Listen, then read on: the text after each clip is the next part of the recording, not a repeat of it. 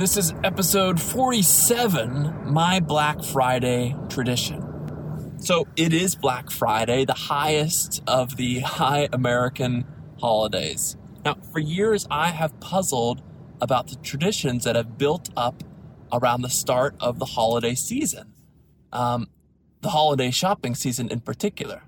Who in their right mind, I wondered to myself, would willingly wake up before dawn to stand outside in sub-freezing temperatures, often with cold rain coming down, on the off chance that they might score a slight discount on a terrible TV set.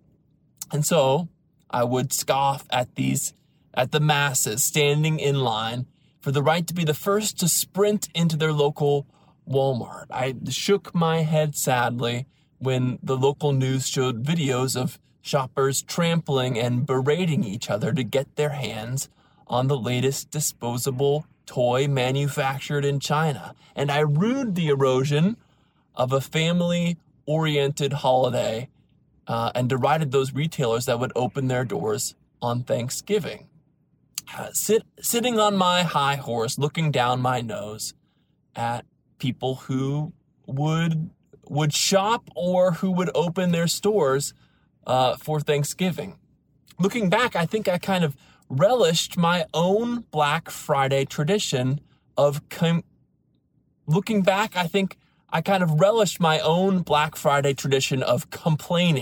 about Black Friday. But I gave up all right to sneer at these early holiday shoppers a few years ago when I became one of them. So back in 2013, at the height of the iPad's popularity, Target announced this killer Black Friday deal. It was $20 off plus a $100 gift card that you got for purchasing the tablet. And I had been kind of wanting to join this post-PC revolution. This seemed like the perfect opportunity. But to snag the discount, you had to show up in person at the local Target outlet at 6 p.m. on Thanksgiving itself. So with some embarrassment, I explained to my wife that I would be slipping out to shop. Fortunately for me, she was more amused than annoyed.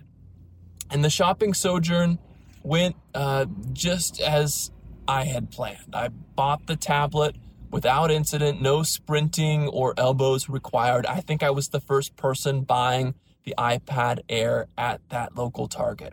I even sort of enjoyed the cultural experience, right? Chatting it up with other people in the line as we waited for the doors to fling open, power walking my way through the store straight back to the electronics section in the back, clutching my hard-earned prize on the victory lap back to the car after I made the purchase. Most of all, I felt this sort of strange kinship for my fellow shoppers, not just in line with me in that parking lot, but all across the country. The people who saw fit to celebrate this day of gratitude by buying more stuff. As my Black Friday fever subsided, though, I kind of found that I had lost more than I had gained. I never really found a good use for the iPad itself. Tablets have continued to fall into the cracks between devices for me. It's worse. The iPad's worse for portable use than my iPhone, and it's worse for real work than my laptop, both of which I have to have anyways. In the ensuing months, I found myself struggling to justify having gone to such lengths for a device that I barely used. The lost money and the squandered time are bad enough, but I have a more poignant regret about participating in that Black Friday mania back in 2013.